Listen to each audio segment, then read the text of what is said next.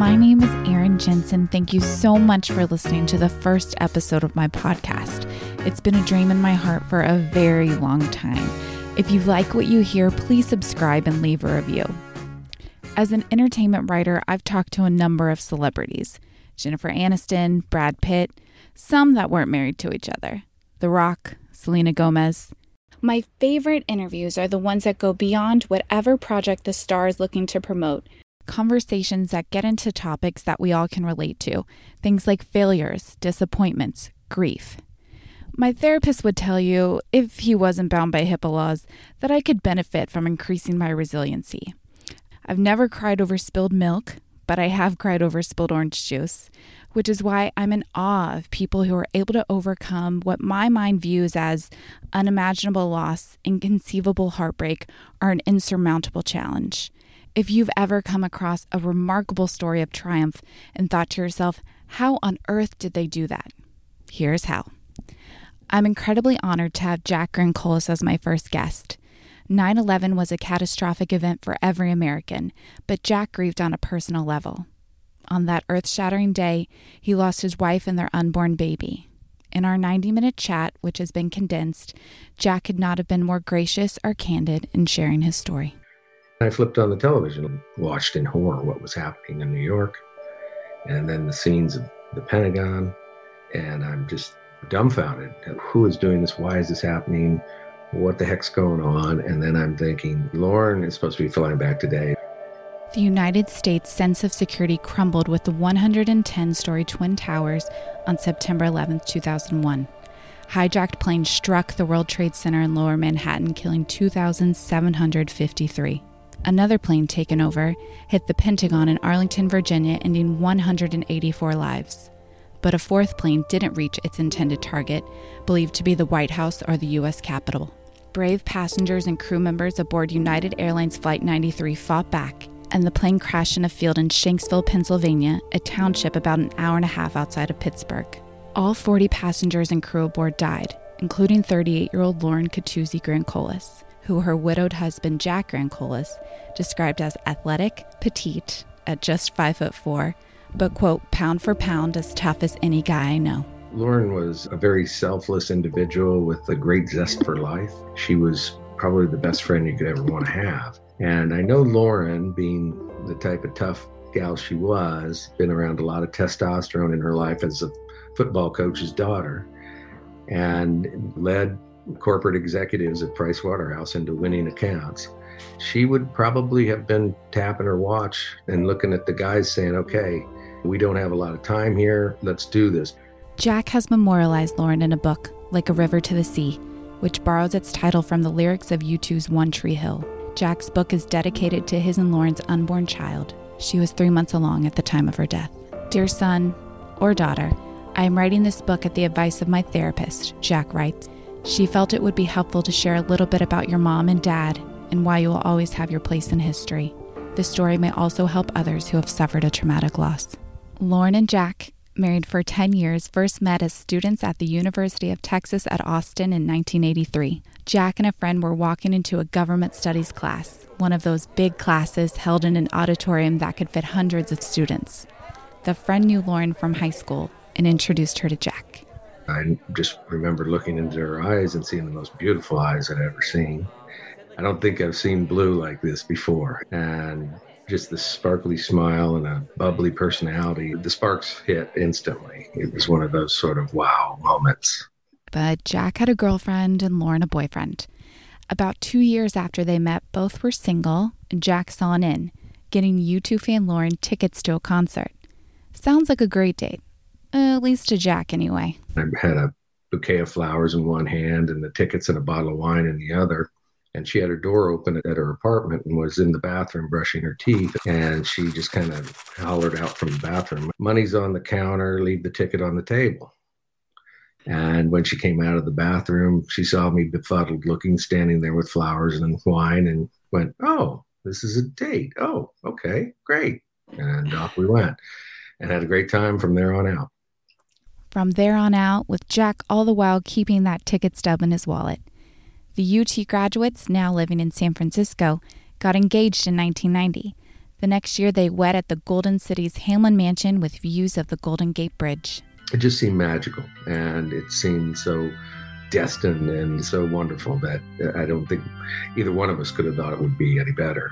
Although we had lived together prior, this was now a new commitment that in the future, hopefully, would produce a family. And that's why we moved out of San Francisco into Marin and bought a house that we'd have a couple extra bedrooms to maybe turn into nurseries. Jack and Lauren tried for a decade to get pregnant. They suffered a miscarriage in 1999. As Jack writes in his book, they'd, quote, pretty much resigned ourselves to raising only cats. And then a miracle happened. Since we had a miscarriage 2 years earlier, we were both very gun shy about getting too excited or jinxing the fact that she might be pregnant, because it was not something that was going to be easy. She had to have surgery to correct a blocked tube. The other side was a high probability of ectopic, and so that could be deadly. And so we held our breath, and we made it through the first trimester. She's still pregnant. It was just a joyful, oh my gosh, here we go. Yay, it happened. Lauren thought revealing her pregnancy while in New Jersey for her grandmother's funeral would provide her grieving family members a moment of joy. Jack would miss the announcement as he had to stay home to tend to the couple's sick cat, an orange tabby named Nicholas. Lauren left for New Jersey on September 6th with plans of returning September 11th. That morning, Jack slept in the couple's primary bedroom, upstairs with the phone ringer off to enjoy a slumber uninterrupted by pesky telemarketers. As I was sleeping, I remember faintly hearing the phone ring downstairs twice. I almost thought I'd get up, but I just thought maybe it was those telemarketers starting up and making their calls. And they weren't right back to back. And I rolled over and went to sleep. Jack woke up at 7:03 Pacific time, the exact time United 93 crashed into a field in Shanksville, 10:03 a.m. Eastern. I looked out the window and I saw this apparition, if you will, kind of like a water drop of an image, and it's blinking as it rises up into the sky, and it looked like an angel. And I was struck by that, and I thought, gosh, who do I know that just died? I'm thinking it was little grandma paying a visit to say goodbye. And then I flipped on the television and watched in horror what was happening in New York, and then the scenes of the Pentagon, and I'm just dumbfounded at who is doing this, why is this happening, what the heck's going on? Jack's mind went to Lauren, but her flight home would surely be among those grounded, he assumed. And I thought, that's good. Then the phone rang, and it was Lauren's sister, Vaughn. And Vaughn asked if I'd heard from Lauren, and I said, no, I thought she'd be back at your house because her flight's been grounded. And there was a little pregnant pause, and she said she called and said she got on an earlier flight. And that's when this chill went down my spine, and I just thought, uh-oh. We got a new problem here. Jack raced downstairs and noticed the answering machine's red blinking light. In Lauren's first message, she relayed the details of her new flight. Hey, I just want to let you know I'm on at 8 o'clock instead of the 9:20. So I get to San Francisco at about 11, and I'll be at the ferry terminal probably a little before 12, okay? So I'll call you then. Bye. In the second, she told Jack how much she loved him and downplayed the hijacking for his sake. Honey, are you there? Jack, pick up, sweetie. Okay, well, I just wanted to tell you I love you. We're having a little problem on the plane. I'm totally fine. I just love you more than anything. Just know that. And, I'm comfortable and I'm okay for now. Just a little problem, so I just love you. Please tell my family I love them too. Bye, honey. After I heard her message, I looked at the television. They were showing the whole crash site in Pennsylvania, and they were saying that it was a United 93 flight out of Newark. And that's when I dropped to my knees and knew that she and the baby were gone. Jack said his shock sent him into a zombie state. In the first 3 months, I lost 30 pounds, and I went to the doctor thinking maybe I had cancer, and he laughed at me and he said, no, you have depression.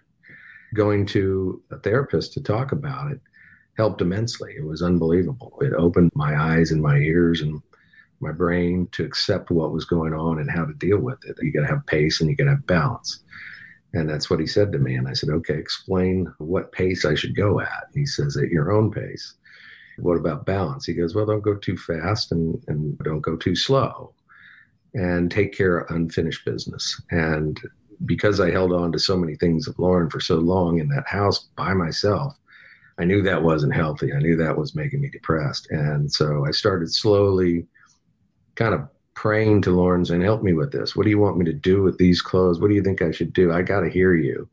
And in many weird ways, I would hear her and follow those instructions. And it really helps. Through therapy, he said, go ahead and talk to her. That's fine. Let her guide you. You know, in a way, the year of firsts that everyone encounters from a shocking loss was helped by Lauren kind of being there to help pick me up each time the dark bombs came. And they came a lot, but you've got to hunker down and deal with them as they come in. You write in the book about how the first year is the hardest. On top of typical firsts that someone might have, April 2002 was the month your baby was due, and June would have been your first Father's Day. How did you deal with all of those firsts? How did they impact you? The rest of the world doesn't realize it, but you do. And that's the private part of it all. And there's also a stage in the grief process that is called longing. And it's about 6 months after you lose someone, shockingly and abruptly.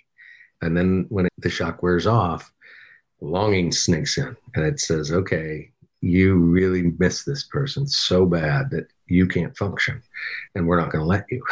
So you have to say hello, longing, and deal with that and figure out how to manage that. Because I've talked to a lot of people prior to the book, and they'd lost someone 2 or 3 months ago, and tragically, and they say, how do you get through it? And I caution them. I just say, look, it gets worse before it gets better, but it does get better. And don't be afraid to seek mental counseling, because nothing's going to seem right in your own head, and it can be sorted out. How did therapy help you? The technique that I learned 15 years later that was used was called EMDR, which is where the therapist talks to you and waves their fingers across your eyes to get your eyes to follow the direction of the fingers while she's talking to you and asking you questions. And this technique is known to allow the left and right brain to connect on thoughts. And she was able to pull out that I had properly been mourning Lauren, but I had not mourned the entity I did not know, and that was the unborn child. And I was just blown away by how she could pull that out and recognize that's what was haunting me. I was thinking about the child every year, what stage they would have been at that point in time. I would look at friends and other people's children and think, oh, kindergarten would have been this year, and dressing up for Halloween. It's just little fantasy thoughts that were making me not healthy and making me sad. And when I first went back, I went to a gentleman and he said, I think you ought to see a specialist in PTSD. And so she diagnosed me with PTSD. And I said, I don't think so. That's a battlefield issue. And I haven't been bombed or shot at. And she says, oh, yes, you have. So I kind of thought, okay, I'll deal with that and let her do the EMDR. And it worked. But I also at the same time said, why is it called PTSD? It's not a disorder. It's a brain injury. It's a shock to your system. And if you can destigmatize mental health, the best way to do it is to be sensitive with the words and use the proper words. I think injury is a better term than disorder, because if I knew it many, many years before that, I would have definitely run in and said, help me. But instead I didn't. I went on a very destructive path. And throughout the book, you describe your identity and its effect on you. Before 9/11, you write, I had enjoyed many different identities: executive vice president, enthusiastic golfer, native Hoosier, Texas grad, adoring husband. Now I was defined by one thing. I was the guy who lost his wife on 9/11. And then later, as part of your grief, you're partying hard to, quote, show people that even though I was the guy who lost his wife on United 93, I could still have a good time. I hated to feel pitied, so I tried to make every situation light and breezy. How did that identity, trying to be that person, affect you in your drinking? I was trying to change an identity that was not changeable. I didn't want to be no fun to be around. And that involves a lot of cocktails. And when you run with Sean Penn, you meet a lot of colorful people. Nights out would go late. It wasn't all just partying. It was figuring out what you were really trying to be and who you were going to be, because it was uncharted waters. And I didn't really know, and I didn't want to be stigmatized with that identity. And a lot of it was the fact that I would have these dreams, and they're so vivid. And many of them, Lauren was there, but she never spoke. It started to get so bad that I would do what I call bunker drunk. You're in a bunker in a war zone, and the grief bombs and sad bombs and the anxiety bombs and the insecurity bombs are dropping all around you. And so you just want to cuddle up with this bottle. And in my case, it was wine. And you want to just cuddle up with that bottle so that it numbs you to sleep and you can't possibly dream. You just want to survive the night. So that's really when I realized this isn't healthy and this isn't right. And this isn't what Lauren would want. So you go through these deep depression areas, and then you got to get back out of that dark alley and come back into the light of day and start addressing these things. You address them through friends. The friends usually are the first ones to let you know that something's not right with you. And that is probably the most important thing I will tell anyone is if you see somebody struggling, don't be shy to say, hey, you okay? Or even more forcefully, hey, you're not okay. And you might want to seek some help or talk to somebody else if you don't believe me. How long did the bunker drinking go on? Oh, gosh, that probably went on for a couple of years. It was off and on. It wasn't every night, but it was when the dreams would hit me. And I'd just start going, oh, I'm going through a phase of something. And I thought, I'm going to self-medicate this away. You write, Lauren's life ended because of hate, but her final moments were defined by something much more powerful.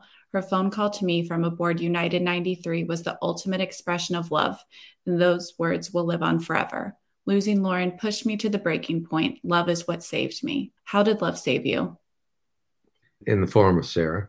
When I met Sarah, and I thought, boy, I think we could be happy together. And then when she had her cancer scare, I realized, well, I did not want to lose her. I wanted to be with her the rest of my life. And that's when I just realized I was in love again. And it was a great thing and not something to hide from or worry about that Lauren would be upset. It was that Lauren had sent her. So be happy. And that's where I am now. I mean, love is a much better place than being angry and surly and bitter.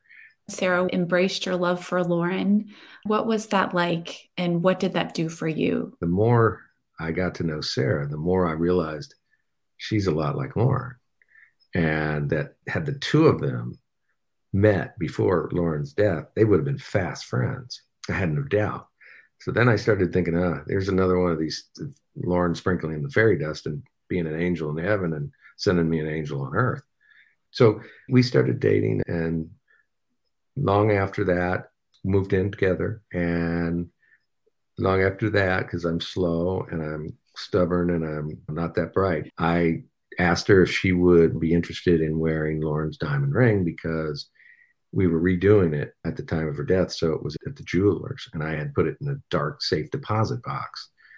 And I thought it needed to see the light of the day and sparkle on a beautiful woman's finger like Sarah. And she not only said yes, but she was giddy about sharing the diamonds of Lauren. Sarah's a remarkable person. We even did an interview together many years ago, and a woman interviewing us said, if Lauren were to walk into the room today, what would you say to her? And Sarah, with her British body accent and sense of humor, says, do you mind sharing? And after you and Sarah wed, your identity shifts again. Referring to your enthusiastic dancing at your wedding reception, she said, he told me he felt like a huge weight had finally lifted after 18 years. He had always been the 9/11 guy who had never gotten married again. Suddenly he felt free and light and just wanted to throw himself around. How did that moment feel at your reception on the dance floor? It was wonderful. It was liberating. And it was almost as if Lauren was there having my feet float around that dance floor. She was happy for me. And I was happy that I was able to battle back and be able to be happy. And the song I chose was She Sells Sanctuary by The Cult. And if you know the song, it's a rock and roll song. But in the song, he says, your eyes keep me alive. And ironically, Sarah has equally beautiful eyes as Lauren. So the sparkle in your eyes keeps me alive is true. And looking at Sarah and dancing, I don't know. I went into a kind of a wild sort of zone of a Zen happiness. I'm really not that good a dancer. I watched myself and I went, who is that guy? Not really me, but it was something. And it's a beautiful video that we enjoyed quite a bit, actually. And it's that kind of joy that is the hope that Lauren really had for me to find again. And I could tell, again, going back to her message, she was also hoping that I would be okay. And I felt joy in that I was making her happy too. Is there anything else you want to add in addition to what we've already talked about in terms of what helped you throughout this process? It's friends. It's people who are there for you, that help you get back to being the person that you were. I was an annoyingly happy person, morning person, and annoyingly so that Lauren would put the pillow over her head and say, get away. And after her death, I was a very, very sad, dark person and didn't want to get out of bed in the mornings and lost that zest. And slowly through friends and Sarah being in my life, I'm now that ridiculously annoying morning person again. I bring Sarah tea and she puts the pillow over her head and says, I need another 10 minutes. You realize when you're starting to get back on your feet and you're going the right direction, the scars will always be there. And that's what you need to protect. Keep that scar where it is. Don't ignore it and try to make the best of what you can. You're right. I've endured a pair of horrific tragedies, but still have a resilient spirit and zest for life. How have you maintained that resilient spirit and zest for life? Knowing how precious life is, how quickly it can change in a moment, as it did for Lauren and many other people on September 11th. I would be doing her a dishonor if I didn't continue on having the energy and excitement for every day as I did when she was alive. I remember early on hearing her say, hey, they got me, but don't let them get you too.